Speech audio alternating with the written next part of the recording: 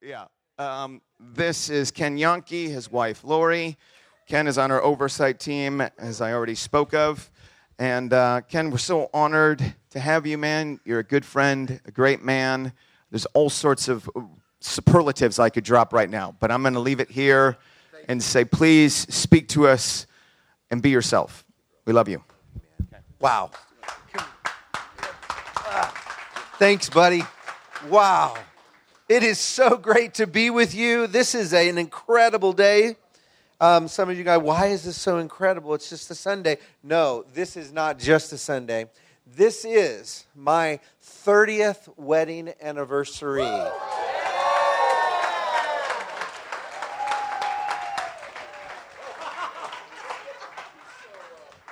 And I married that beautiful lady right there. Raise your hand.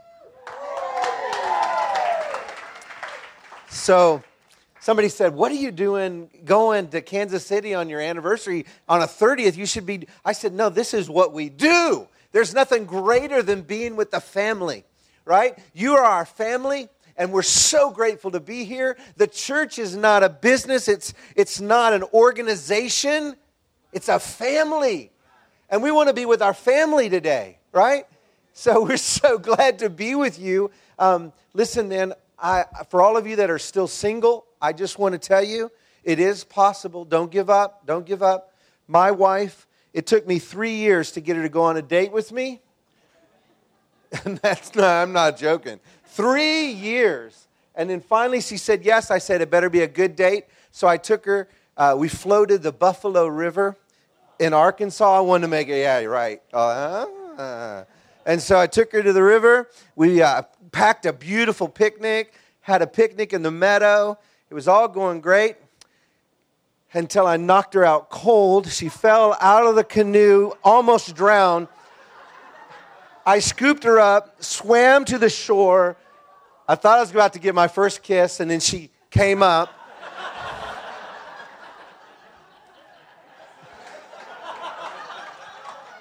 Hey, listen, I am not exaggerating. This is how I got my wife. I cavemanned her.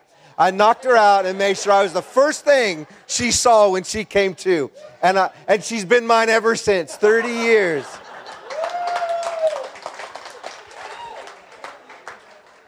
She's amazing. Someone said, has she woke up yet? Yes. Listen, it is such a joy to serve on the oversight team here for Nava. I want to say on behalf of our entire team how proud we are of each and every one of you. How amazing the journey is that God has you on as a people. Your heart for this city, for the 7 regions, oh, God's heart is so full with joy over a people that would risk themselves, everything, for Him and for His purposes. Oh, and you guys, it's amazing. I speak this over you, a prayer found in Ephesians 3. For this reason, beginning with verse 14, I kneel before the Father, from whom every family in heaven and on earth derives its name.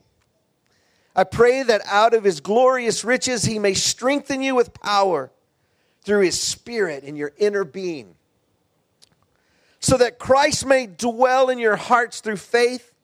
And I pray that you, being rooted and established in love, may have power together with all the Lord's holy people to grasp how wide, how long, and how high and deep is the love of Christ. Come on. And to know this love. This is the love that surpasses all knowledge. That you may be filled to the measure of all fullness in God. Now to Him who is able to do immeasurably more than we can ask or imagine. Church, more than you can imagine. Listen, I'm here to tell you, get ready. More's coming. There's more for you. There's more for you. According to His power that is that is at work within us. To him be the glory in the church. To him be the glory in the church. His glory in the church and in Christ Jesus throughout all generations, forever and ever. Amen. This morning I want to speak a parable, because the journey that you're on is about following the cloud, right? It's about going where Jesus leads, and we're signed up. The ship has set sail, and now we're following the cloud, and we're waiting for Jesus to show us the next thing, and the next thing, and the next thing. And so we have to have eyes to see. Jesus saw, and he saw, and he saw, and he saw, and he said, I only do that which I see the Father do. And so there's a sense in which we've invited our Father to show us the way, to lead us, and to give us eyes to see beyond what we can see, to show us things that are often hidden from us so that we make sure we don't miss any part of the journey. Once a man built a boat, and he spared no expenses in its effort. It would be the greatest boat to ever sail from the boat club for which he was the member. The man outfitted the boat with beautiful sails, complex rigging, and the decks, they were beautiful teak wood. And all the fittings, they were made of polished brass. And painted on the stern in gold letters was the name of the boat, the Persona. As he built the boat, he anticipated the applause from club members, because no one would see the underside of the Persona. He took no concern for the keel or the ballast.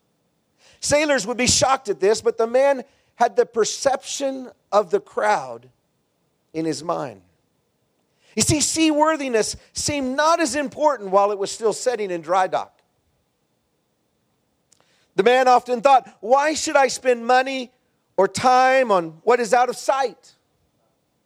Everyone in the club, they praised the man's efforts. And the day came for the maiden voyage, and everyone joined him at dockside. As the breeze filled the sails, it pushed the Persona from the club's harbor. And as the man stood at the helm, he heard the cheers and the praise of everyone. As the Persona cut through the swells, its builder took pride in his work. But a few miles out to sea, a storm arose. There were sudden wind gusts and 15-foot waves. And he looked for the other boats who were following, but see, they turned back long ago. He had been too self-absorbed to notice. Within minutes, the colorful sails were shredded, the mast was splintered in pieces, the teakwood decks were awash with water. And before he knew what to do, the Persona had capsized. Now, this is really, really important. Most boats would have righted themselves after such a battering. But the Persona, it didn't. It didn't because the man had ignored what was below the waterline. You see, there was no weight there. No well-designed keel. That might have saved the ship.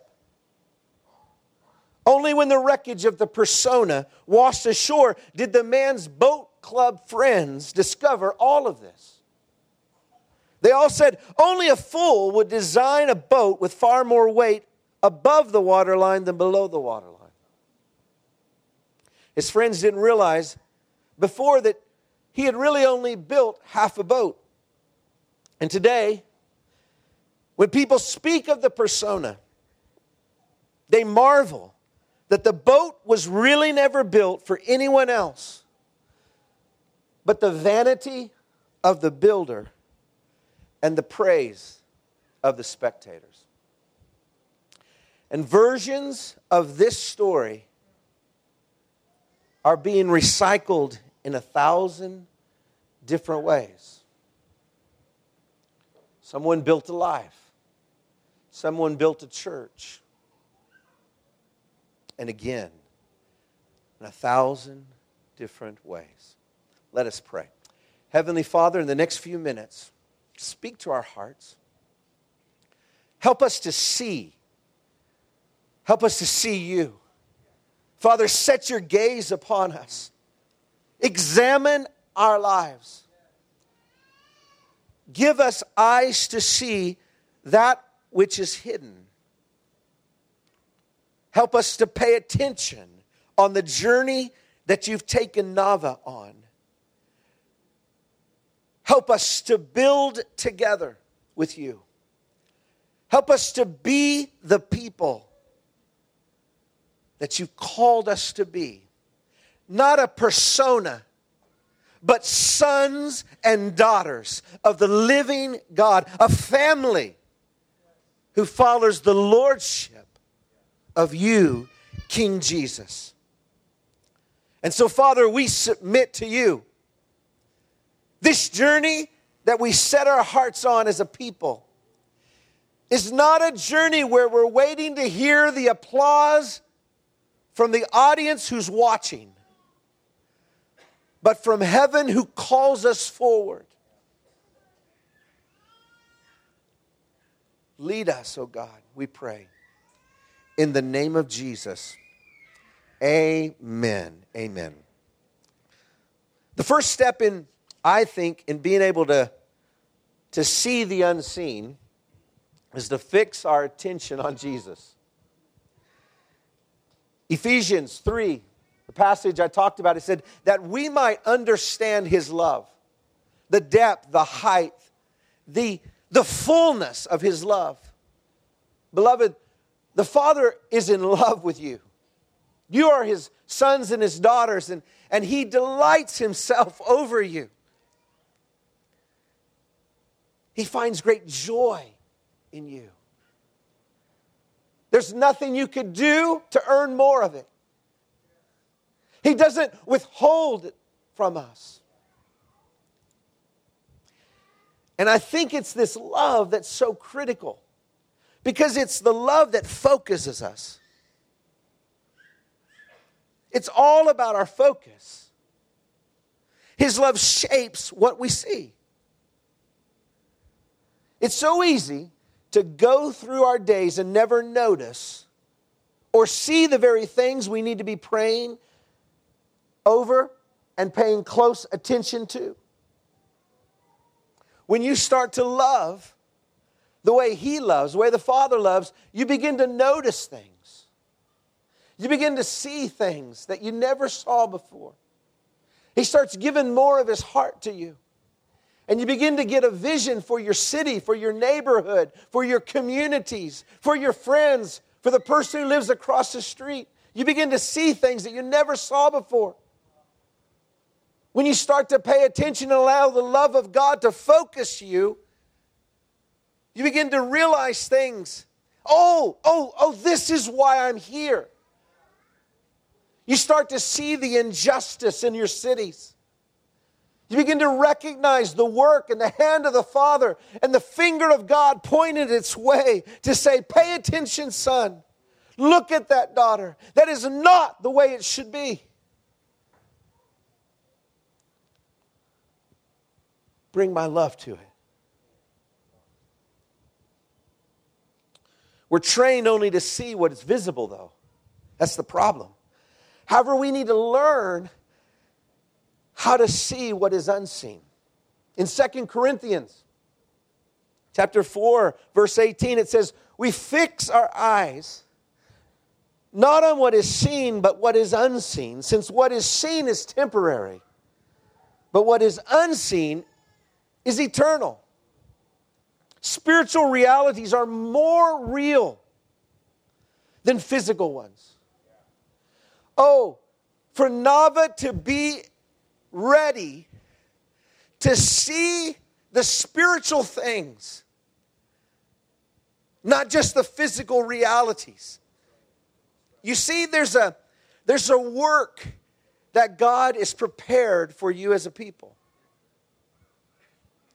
But you're only going to fully understand it as you have eyes to see beyond the physical, to see it with spiritual eyes.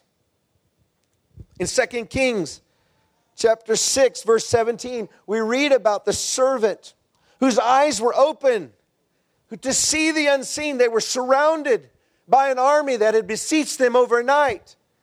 And Elijah said, "Oh Lord, open the eyes so that he may see." And then the Lord opened the eyes of the servant in verse 17. And he looked and he saw the hills of horses and chariots of fire all around them. Oh, if you could only see what God has prepared in advance for you. It's as if each of you are secret agents of the Lord. And he's dispatched you. I believe that as God encamps you around the cities, that you begin to, each of you, in your missional communities, begin to vibrate and reflect more of Jesus to others around. And it starts to reverberate throughout the whole city. It's so easy to become blinded by what we see that we never see what's always been there in view if only we had eyes to see. So how do we cultivate new eyes? One is a practical little thing that I want to offer you today. You see, for those of you that have met me before, you may have heard me talk a little bit about my journey in New Haven, Connecticut. I moved my family there, and I won't take a long time to talk to you about it because we'd be here all night. To tell you story after story of the transformational grace of God and how He protected us and led us as we moved into the inner city where prostitution was on every corner, drug deals in front of our house, and people being murdered in the streets, and we lived 3 blocks from the projects. And I began to walk the streets, and I began to say, God, I'm a pastor. I know how to get up in here behind this pulpit and bring a message. But now you've got me over here, and there's no pulpit anymore, and there's no people, and actually it looks a bit like a war zone. How do I show up here? I know I have the heart of a pastor.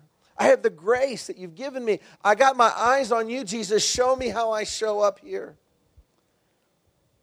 You see, there was a story that God was unfolding in my heart. A story that He was inviting me to be a part of with Him. And I began to ask Him, what was this story that we were going to tell together? And the Father said, I want you to tell me what the object of your desire is, son.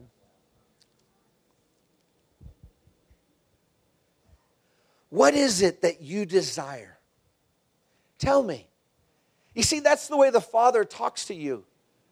Because He loves you, because you're His sons and His daughters. Have you ever felt the liberty and the freedom to tell the Father what you desire? And so He said, write down your object of desire. Write down the thing that you want. So this is what I wrote. I went back to my journal, knowing I was going to get to talk to you today, and I jotted it down. This is what I told Him. I said, I desire to participate with a community of friends in the transformation of a city. To take upon us the responsibility, the burden, and the care of its transformation as a beautiful apologetic and justification to a watching world, a visible reality, a people belonging to God. I said, God, that's my desire. I want to ask you to do this. I want to ask you to get your pen and your paper and to sit down and say, God, this is what I desire to see in Kansas City, throughout the regions where you have scattered us. And watch what God does with it. You see, we need to cultivate redemptive eyes, don't we? If we're going to see, and we're going to see well, we've got to cultivate redemptive eyes. So here's a few things that I think help cultivate those eyes. Once I began to declare to the Father what I desired, He began to show me some things. The first thing I want to say is that you can't change what you don't love. You got to love your place. Where has God placed you? What can you do to demonstrate the love of the Father in that place? And how do you love it? You can't love what you can't change what you don't love. The second thing is to flip on the lights and celebrate and proclaim God's intentions for your city. Yes. You know, it's so easy to look around and see the things that aren't right. And sometimes those things are the things that get us feeling like, there's no way we can change this. Listen, God begins with what's in your hand. Some of us, listen, when you step out in faith, God meets you there every time. There's story after story where God used insignificant things to do powerful things. My favorite one is He meets this blind person, and what He does is He spits in the dirt and He swirls it around in the mud and He puts it on their eye, and their eyes are opened. I mean, listen, guys. As long as you've got spit in your mouth, you got what it takes to do the work of God.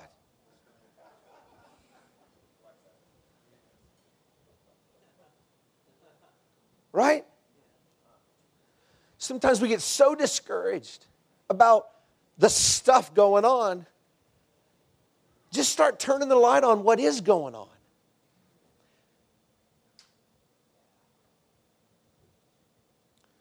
When my kids were little, I took them to see The Lion King.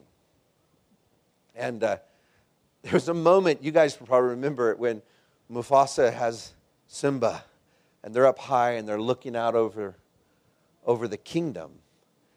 And Mufasa says, everywhere the light touches is our kingdom.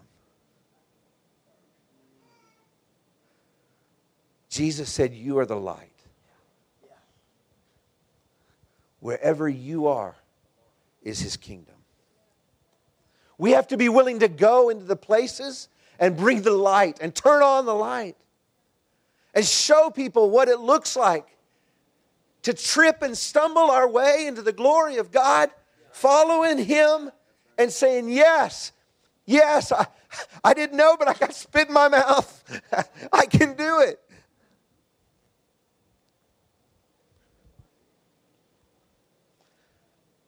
We got to discover, thirdly, God's thumbprint. What is the God DNA of your city? You got to do some research. One of the ways that you can love your place is to understand your place. Find out, why are things the way they are? Begin to pray and walk. If you want to see, really see, pray and watch and ask God to reveal things that are hidden.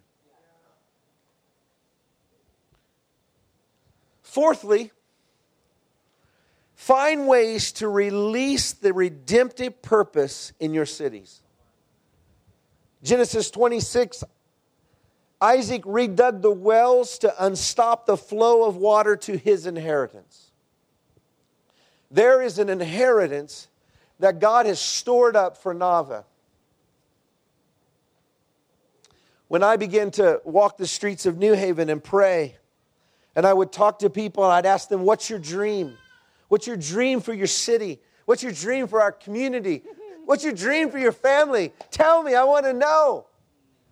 And then they would look at me like, and finally, after a little bit, they would start to tell me their dream. I began to walk the streets and pray. And one day I was walking and I heard the Lord say, I want you to unstop the well. I'm from Texas, so I have to be careful. I'm talking about that thing you dig, the water well.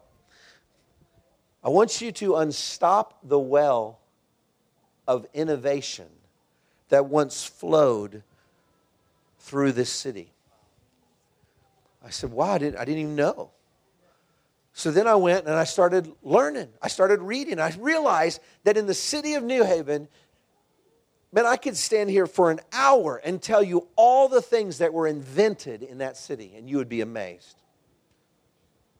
The first elevator, the first revolver, the first hamburger, Louis' Lunch still stands to this day. It still makes, it's a bit of the hamburger Nazi, if you know what I mean. You have to walk up and you get your burger and you go right out. And you don't get to say, I would like ketchup or anything. You just get it the way Louis serves it. The first assembly line. The first Frisbee. I mean, I could just go on and on and on of all the innovation of that city. The CIA. The forestry department. On and on and on began in that city. And what I heard the Lord say is, innovation no longer flows in this place. And I want you to jumpstart. I'm like, okay. I don't know how, but I'll do it. And out of that came a business that we start that became an incubator and a place to ignite innovation and startups in that city as an attempt of trying as a son to obey the Father's voice and call in my life. Beloved, there are things that God has stored up for all of you that you don't even know yet. You haven't even begun to imagine. And there's resource for it. It's His responsibility. He takes it. He takes full responsibility to resource you to do what He calls you to do. He's a good, good Father. And He will not fail you. I can tell you that. In 5 years, I saw my entire neighborhood transformed. In a moment, I saw my life transformed. The reason I believe it's possible for you, Nava, to be a part of the transformation of this entire city is because if God can transform me, He can transform this city. If He did it in you, He can do it through you. And that's His promise to you as a people. The fifth thing is be part of the reformation of the church. Listen, that's what this experiment, this is what this journey is about for you. It's about the church being reformed. The state of the church determines the state of the city. The blessing flows from God's people to the city. That's the way it works. So what does a reformed church look like? I'm going to go really fast because I got to. First, it's an influencing church. In the world, but not of the world, right? There's unity. It's about unity through the Holy Spirit. You're here in this church because it's about unity. There are other journeys. Listen, what God wants to do in Kansas City is that when people get off the plane and they walk up and say, hey, there's a revival going on. What church should I go to? And they go, it's not one church. Pick one. It's all the churches. That's the thing that God's doing. Our success is only found in Jesus. That's a reformation. Right? There's a lot of people that are building personas. and setting sail, only to find wreckage and teakwood decks awash. There has to be a return to the prophetic, and I'll tell you why. The church has to listen to God, and we have to allow Him to pull us into our future, into that which we don't know, into that which we can't see, but we sense that He's leading us, and we're asking Him to show us with every step forward. We're not a retreating church, we're an advancing church.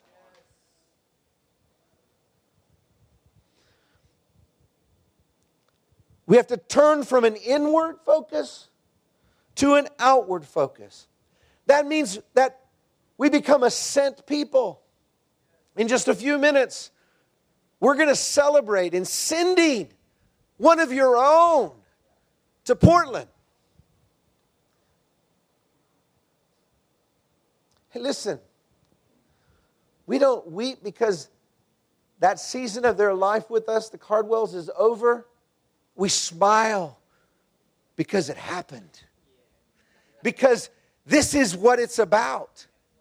A Reformed church sends its people. It doesn't hold them.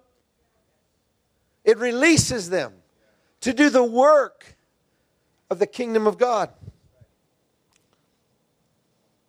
There's a focus on being relational, not transactional. The church has been so transactional in its ways in dealing with people, period. Listen, before we'll let you belong, you've got to behave. Because we don't, sometimes in the church, we're okay with them not even believing. But which comes first? Do you believe before you're allowed to belong? Jesus let His disciples walk with Him for 3 years. It wasn't until He showed them His hands, He resurrected from the dead, He presented Himself before them, that I think most of them actually got it. People want to walk with a church that allows people to belong. And in the process of discovering their sonship and their identity within the family, they begin to believe. And behavior starts to be shaped by Jesus and Jesus alone, not by rules. The days of being sons are upon us. Daughters, no more orphans, no more slaves. There's a creation mandate in the Reformed church. It's intrinsically a part of the way the church should be. That's why Nava says we're about bringing home and making beautiful. It's the creation mandate. You have a mandate as a church in Reformation to make beautiful the city. Yes. To make beautiful the lives of the people of Kansas City. You see, we must continue God's work of forming, filling, and subduing. And whenever we bring order out of chaos, whenever we draw out creative potential, whenever we elaborate and unfold creation beyond where it was when we found it, we're forming God's pattern of city transformation. In a church that's being reformed, it's about the marketplace and the sanctuary working in partnership. Later, when you have time, go back and read Ezekiel 47. And you begin to see a vision in verses 1 through 12 of the Holy Spirit moving out from inside the building into the streets. And the water, the river of God, gets deeper and deeper. And wherever it goes, things come to life. Trees start to grow and bear fruit. There's healing in the leaves of the trees. And people are throwing their nets, and there's a catch. And that's not just fish. Jesus said, if you come follow me, I'll make you fishers of men. The marketplace, it's an opportunity. It's an opportunity to do good works. It's a place to express the compassion of the gospel. It's a place to challenge non-biblical thinking and practice. Come on.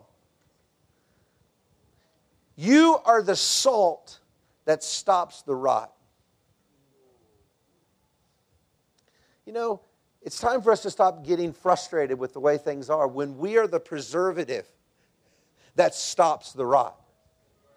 And as long as we're sitting inside and not attending to the needs of our city, the rot will continue. But you are the salt that stops the rot. And that's found in Matthew 5:13, by the way. Last thing I'll just throw at you about the Reformation, we could go on, is that it's about refocusing the church's message on Jesus' message, which was the gospel of the kingdom. The gospel is never without power. It is never irrelevant. The gospel is always relevant and provided the answers that all people are searching for. Listen, if you take every question on the heart of man today, they break down into basically 4 common questions. And church, you have the answers. It's called the gospel. These are the questions everybody is asking. How can I provide for my family? How can I live in peace and safety? How can I have meaningful relationships? How can the systems I live in provide security, justice, and opportunity? And the gospel is the answer to every one of those questions.